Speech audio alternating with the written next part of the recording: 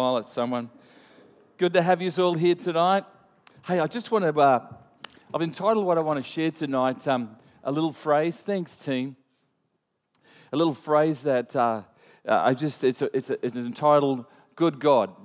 Some of us may have heard that phrase for many different reasons. Sometimes people kind of use God's name that way when they're startled or they maybe had some experience and they go, they use the exclamation, good God, good God. But I think it's a great title because it really kind of gives us an understanding of God's character. And I want to just talk about that tonight. You see, even when Jesus Christ was born, way back over 2,000 years ago, there was a group of angels that got together. He was born in the little city of Bethlehem. You may know the story, the Christmas story, and born, of course, in a feed trough in a barn. And the angels came along and they started to sing an incredible song in heaven. And there was a group of shepherds who heard it, and the words that they sang was, "Glory to God in the highest." And then they said, "On earth, peace." And then they declared this. They said, "Goodwill towards all men." And that's generic, men and women included. And so we see that at Jesus' birth, Jesus is heaven's goodwill expressed towards us, human beings. And that's good news, really, because the birth of Christ was always wanting to show us the goodness of God and the very character of God, and the very the way that even Jesus conducted himself is out of a good God. And that's good news for us because it wasn't a nasty will that God had for us. It wasn't a nasty God that wants to demand from us or put us under his thumb. It was a good God. It was a good God. I noticed we had a couple songs there tonight like that. It actually says about Jesus in the New Testament, Acts chapter 10, it says, God anointed Jesus of Nazareth with the Holy Spirit, who went about doing good and healing all who were oppressed of the devil, doing good. Can you see the very nature of God was seen through his son Jesus? And it was all his goodness towards us and how he wanted to treat us. Now, maybe tonight, the truth is that you could struggle a little bit with that thought, believing that God is good, because we live in a nasty world. Is that true? We live in a world that isn't so nice. You could read the headlines of any newspaper on any given day of the week, and you'll discover there's something bad news they want to report, or there's some news report on the television that isn't so good. We don't live in a good world. I was just thinking, I've been following the story of the 12 young men who are trapped beneath in a cave, and in Thailand. And I tell you, who's been following that story? You think, wow, how did that happen? God, are you involved in that? And I want to just say this, and I hope you come to that understanding tonight, that God doesn't do the nasty stuff in this world. But he's certainly there for us when we face the nasty stuff. And he's a good God. And why should we believe that God is good? Because creation is creation is good. In Genesis chapter 1, right at the beginning of the Bible, the very first book, in actual fact, those first few 10 or 15 verses of the first book of the Bible, we see that God, when he created the heavens and the earth and the fish and the birds and everything in it, he said, that's good. On 7 occasions. 7 occasions he says, that's good. He created, everything that was created was for our good purpose, for us to enjoy, to us to have a great life. So God's creation was good, and it stands to reason if God was a nasty God, that he wouldn't have created things good, would he? He would have created things of the opposite of good. But he didn't. He created things good. Now, what has happened to the world since then? Well, we've kind of messed it up a little bit, haven't we? Humanity. We've made some pretty bad decisions. We've done some pretty nasty things to one another. And God's not responsible for that, unfortunately. We are. And that's what we need to understand. So if you think about all the other belief systems in the world, I'm not going to go through them tonight, but if you were just to take Greek mythology, for instance, Greek mythology says this, that there was a whole bunch of little gods got together, and they all fought each other, and out of their turmoil, the world was created. I'm glad I don't live under that realm, under those type of belief systems. I'm glad I live under a belief system of the Christian faith that says God is good and his nature and his heart for us is all for good. And I don't live under some foreign belief system that says, oh no, it was all created out of turmoil and these nasty little gods went around fighting each other. I think that's never going to... I'm just glad that that's not really the truth, to be honest. Because God's not the author of evil or imperfection. He doesn't sit in heaven thinking up ways that this world, he can pull this world down. In actual fact, he sits in heaven thinking up ways that he can actually bless your life and he'd actually do you good and do you well. So I love that. See, God reveals himself to people as well. And when he revealed himself to people, even in the Old Testament part of the Bible, there was a guy called Moses. And it was the time when God and Moses kind of connected on a mountain. And it says in Exodus 34:6 that the Lord passed before Moses and proclaimed this. This is what the Lord said. The Lord God, merciful and gracious, patient and abounding in goodness and truth. So God says, part of my nature is mercy and graciousness and patience and truth. But he says, when it comes to goodness, I'm abounding in that one. I'm abounding in goodness. So when it comes to goodness, man, I've got ample amounts of goodness to give out. I'm merciful, I'm gracious, but when it comes to goodness, man, I'm abounding in that one. So God reveals himself to Moses and he shows him these attributes about himself and he says, goodness is something that I've got plenty of. And see, I think one of the major struggles that we can grapple with in believing that God is good is this. And if I was to give you an example of this, just so we understand this, for a moment, it says in Matthew chapter 9, 28 and 29, it says there was a time when Jesus was of course, in the area of Israel, and he was walking around, and people were coming to him and wanting them to heal him. And there was an occasion in chapter 9, 28 to 29, when blind men came to Jesus, and he said to Jesus, and Jesus said to the blind men, "Do you believe that I am able to heal you?" And they said to Jesus, "Yes, Lord, we believe." And so he touched their eyes, and he said, "According to your belief system or your faith, let it be." And the men were healed of their blindness. What an incredible, wonderful miracle. But here's the point that I believe that is being made here. Your life goes according to what you believe. Your life goes according. See, Jesus is very much saying, whatever you believe, see, what you believe is the shape that your life will take. For the rest of this year, for the rest of the 6 months of this year or thereabouts, your life will depend on what you believe. See, the Bible actually says in Proverbs 23 verse 7, a wonderful a bit of wisdom here. As a person thinks in their heart, so are they. In other words, what you believe in here, what you've put in here is what will shape your life. Sometimes we all think here that the outward external circumstances are the things that shape our life. To some extent they do. But it's not what happens to you, it's what you think, what you believe and think about when things happen to you that really shape your life. I'll say it again. It's not so much what happens to you, it's what you think about when things happen to you that really shapes your life. Does that make sense?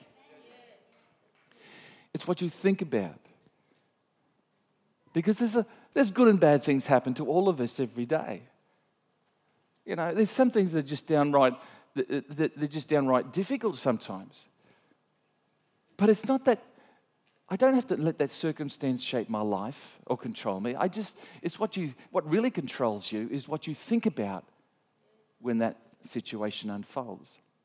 And that's what you believe. What believe things that shapes your life. See, what happens to you is not as important as what you think about when things happen to you. See, you can get, just an example, you can have someone I've had friends and someone's run into their car and it's not difficult to create a couple grand's worth of damage in a car these days. It doesn't take much, just a bit of a ding. And I've seen people have that happen to their car and they're like, it happened. I wish it didn't happen. I didn't want it to happen. It happened. I'm just going to have to move on. and they seem to have such a great attitude. And it comes out of what they believe, that life isn't worth getting upset about sometimes. And yet I've seen other people, and they get a little scratch on their car, and it's like World War III breaks out. It's like everything is just their life is destroyed. I'm thinking, far out. And you know what? The problem is, it's not what happens to them, it's what they believe and what they think about when bad things happen to them that really controls their life. Can you see that? See, you need to understand something. The understanding you have, see, the revelation, the revelations or those kind of light bulb moments in life, and what you have and you think about, really determines your expectation in life. That's the thing that determines your and expectation is what you expect to happen when things in your life are going to unfold, and your expectation determines the way you process information. Okay, the way you process information.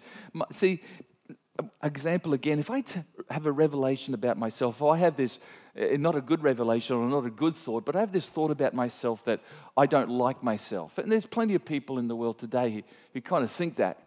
They don't like themselves, or they don't like something about themselves. They don't like, I don't like my personality, or I don't like how I look, or I don't like, whatever it may be. If they don't like themselves, and, if they walk into a room, for instance, as an example, and it's got a lot of people in there, and because they don't like themselves, they see a person across the other side of the room, as soon as they walk in, kind of whisper into someone else's ear behind their hand, straight away that person can think, well, they're talking about me. Now, they don't know that for sure, but so because of the revelation about, or that thought about themselves that I'm not nice, they think other people don't like them. Other people are talking about them, and so they leave because they simply have this expectation. If I don't like myself, then people don't like me, and they're talking about me. What a sad way to live life. And see, the truth is, what was really happening didn't determine their behavior. It was what they thought was happening that determined their behavior. And I want to ask you tonight, I say all this because Jesus says, according to your belief, let it be to you. According to what you think about yourself, what you think about others, according to your conviction about God, your conviction about your family, your conviction about life itself, your conviction of how you're going to live life, that will be how your life goes. And sometimes we blame everything else in the world about a bad life, but I want to tell you, you've got to realize it's not everything else, it's what we've got in here that we've got to look at, and we've got to redirect and reevaluate. Because Jesus says, according to your belief, it'll be to you. It'll happen according to what you believe. Now, why would I say all that? Because the most important conviction I think we all need, one of the most important convictions, is to understand that God is good. We've got to understand that one. Because out of the conviction that God is good, the truth is, it's the entrance through which we access every blessing that God has for us. It's the entrance. It's a conviction that we need to have. It's the conviction that God is good and we're put on this planet to fulfill purpose, and we have a purpose, and He actually has good plans for us and not evil plans. It's that conviction. And no matter what trials and struggles come my way, when we believe that God is good, we can face it so much better. We can face it so much better. Why? Because if you understand that God is good, then it affects the way you see your future. It affects the way you see yourself. It affects the way you see other people. It affects the way you process struggles. It affects the way you process life. Because we serve a good God. And He's good to me, and His nature towards me is good. And He's got good plans for me. And when we see, I want to say it's easy on tonight for all of us probably to say, yeah, I believe that, I believe it. But what about tomorrow morning when you wake up and you find you've got a flat tire on your car? Unexpectedly something happens through the day. I don't know what could happen. There's lots of things. But, that's when we've got to say, you know what? God's still good. God's still good. He's still got the best plan for me. God is good. Because if you have that belief, it'll help you process the situations that unfold in our life. How different would life be for you if you actually lived like God is good and God loves you? How different would you pray, for instance? What would your prayer be like? Would your prayer be more, understanding? Would it be more of a demeanor of praise to him instead of maybe a grumble or, well, God, this is, I don't think God actually gets too upset when we tell him how we think. I think he actually welcomes it because as long as we come to that understanding, he ultimately has got the best plan for our lives. I think he's happy sometimes. God, I'm not like this and I don't think it's fair. And God says, I know, child. But if you just listen to me and read my word, you'll find that I still love you and I still care for you and I didn't cause it. And I'm still a good God that loves you. See, the Bible, if we actually lived really fully believing in with a strong conviction that God is good, then maybe that verse that says God can work all things together for good to those who love him actually will become powerful in our hearts and lives. That all things can work together for good. All things could work. We can actually believe that what he says is true. And to be honest, we'll find that our life starts to rise to new heights and new levels as we live in that revelation. And we have the revelation that God is good. And then our expectation will be what happens in life. It mightn't be all good, but I've got a good God that's going to help me through. Got a good God that helps me through. See, once again, back in the very first book of the Bible, in Genesis chapter 3 and verse 4, there was a couple of people who were the very first people on the earth, and they were Adam and Eve, as we know. Most of us would understand that. So Adam and Eve was in the garden. Of course, there was also a devil there. God was with them. They were having great fellowship. But there was a devil. There was the Lucifer himself, who was a fallen angel. And he comes down, and you would think that the devil will try and say to Adam and Eve, or even say, this is what you would think if the devil wanted to say anything to us today, he would say, about God that is, he would say, well, God's just a fairy tale and he doesn't really exist. You would think that he would say that. But you know what? The devil doesn't try to prove that God doesn't exist. He just tries to discredit him and make him look bad. He just tries to get people through circumstances and misunderstanding to think God's really quite a nasty God. That's what he tries to do. He tries to make God, he tries to discredit God. Do you remember the first conversation that Lucifer, the devil, has with Eve? And he says, Eve, if you eat of the tree of the fruit of good and the knowledge of good and evil, it's not going to be a problem. You go and have some fruit, because the truth is God knows he doesn't want you to eat of that fruit, because if you eat of that fruit, he'll know you'll be like God. Which is partly true. But if you kind of think through that statement, what the devil was trying to do was say, God doesn't, if you eat of that, he doesn't want you to eat of that fruit. You know why? Because he doesn't want you to be like God, because God wants to keep you small and insignificant. God wants to make sure that you never rise up to anything great. This is all the kind of hearsay that the devil's kind of saying. And what he really tries to do is he tries to discredit God, and he really is trying to say, God is not a good God, he is a bad God. It's really what the devil was trying to do. And, the reality is you see that Adam and Eve ate of the tree, and they shouldn't. And the real sin was disobedience to God. That was the real problem with disobedience. That's probably all of our problems sometimes. It's just disobedience to what we do the wrong thing. And really it's disobedience that's the biggest issue. So, so what happens is, it's interesting that as Eve and Adam find out that they eat of the fruit, and of course straight away they feel ashamed of what they've done, and they feel naked and they feel exposed. And before this they didn't have any of those feelings, but that's what sometimes doing the wrong thing does in our lives. It exposes us and we feel ashamed and we feel yuck.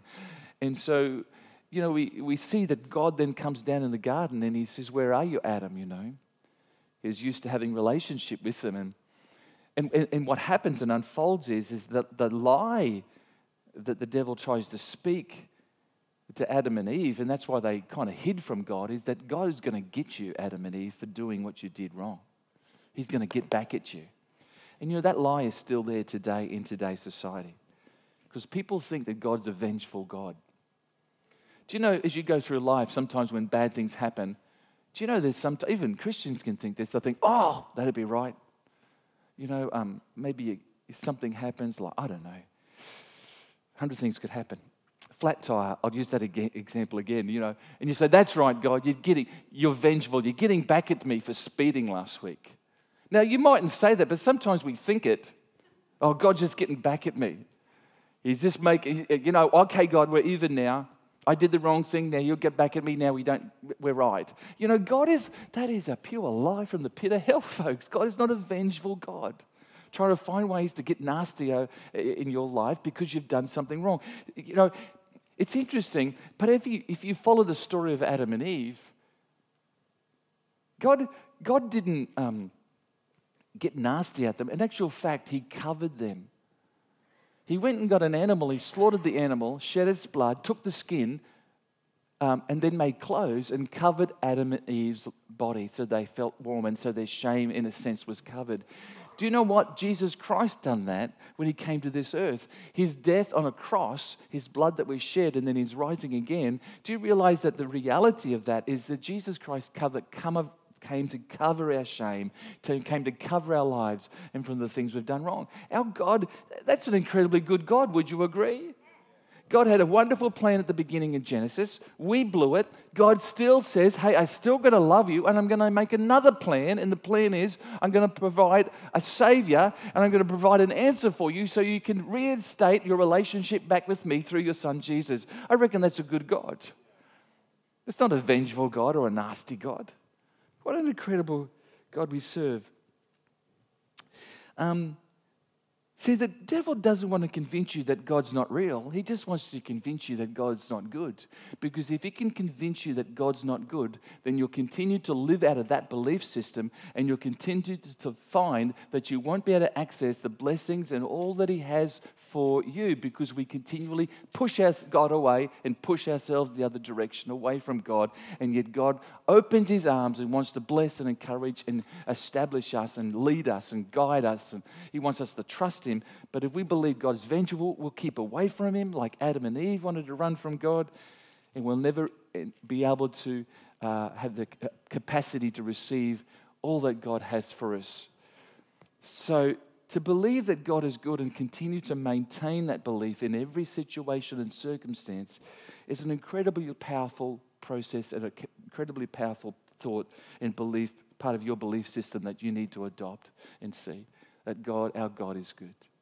Our God is incredibly good. If I can have the musos come tonight, that'd be great. I want to just read one last verse and we'll finish with this thought. Psalm 27, verse 13.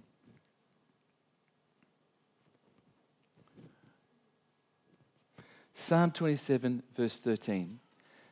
It just says this. David is speaking. There's a guy called King David. He was the shepherd boy, killed Goliath. Maybe you know the stories, but he grew up to be the king of Israel. And King David before he became the king of Israel, went through some pretty difficult times. He had a father-in-law, talk about the worst father-in-law in the world. I think David had one. His name was Saul. He wanted David dead. Chased him for 10 years around the countryside like an animal. David lived in caves. He didn't have a good time in life. But eventually he fulfilled his purpose and became king of Israel and was one of the great kings of Israel. But David expressed some thoughts here in the midst of that difficult time. In Psalm 27, verse 13, he says this. David says, I will see the goodness of the Lord in the land of the living. I love that. I will see the goodness of the Lord in the land of the living. Even though he's going through a difficult time, David was convinced that he served a good God. And that's what often brought him through. He'd get out in the fields as a young boy and he'd make up songs and he'd sing those songs to God and worship God. And now as he's escaping and running away from Saul and trying to cope with the struggles of life, like we all do, on a day-to-day basis. For 10 years, that's a pretty long time David had to suffer, but he went through it. And you know what kept him going? You know what kept him strength? Realizing that he continually served a good God. Even though he was facing the consequences of someone else's bad choices, as we all do, he said, you know what? God's still good. Because I'm going to see, he said, I'll see the goodness of the Lord. And he was, in a sense, he's predicting his future because he says, I'm going to see the goodness of the Lord in the land of the living. Every day, David had to face the reality that maybe he wouldn't see another day because Saul wanted him dead. But you know, he had a confession in his heart. God is good and I'm going to live. And you know what? You need to speak that over your own life. God is good and I'm going to live. God's got a wonderful plan of future for my life. Because what you believe is so important to you and the way this rest of this year will shape for you.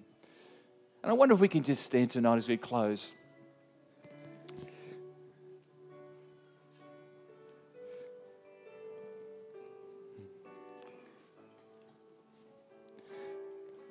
Some of you know exactly what I mean because you face this struggle and you face this grief and you face this circumstance that hasn't been nice and the situations. But you know, you've got to make a decision tonight. And you've got to make a decision to say, you know what, God, you're still good. And as soon as you say that and as soon as you start to lift your voice and say, God, I just thank you and I praise you anyway, I tell you something powerful starts to happen in your life. The attitudes of how you see life start to develop stronger ways of just seeing things better, seeing it from God's perspective.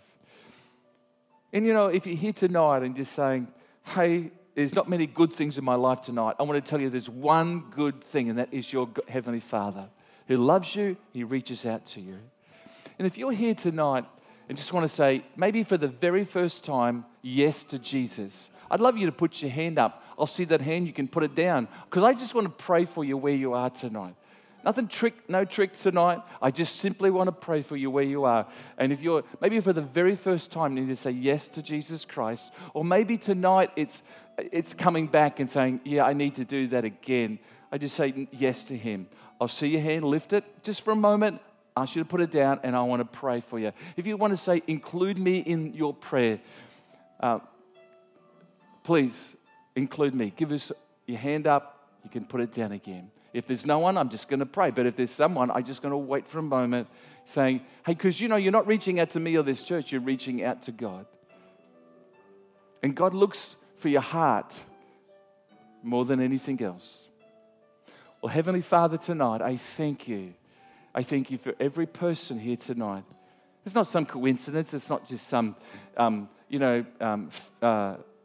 luck that we're here, but I believe there's appointed time.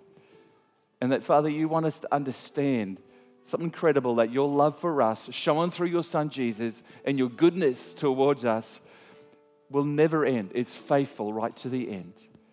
And so, Father, we commit ourselves as we go into this day and this week, that you'd help us to realize and live with that belief and growing belief that, God, you're incredibly good and you're not nasty and you don't hate us. You have an incredible love for us. And you have a plan Jesus was that plan, and you still have a plan for our future. And we thank you for that in Jesus' name. Amen? Come on, let's just sing this last.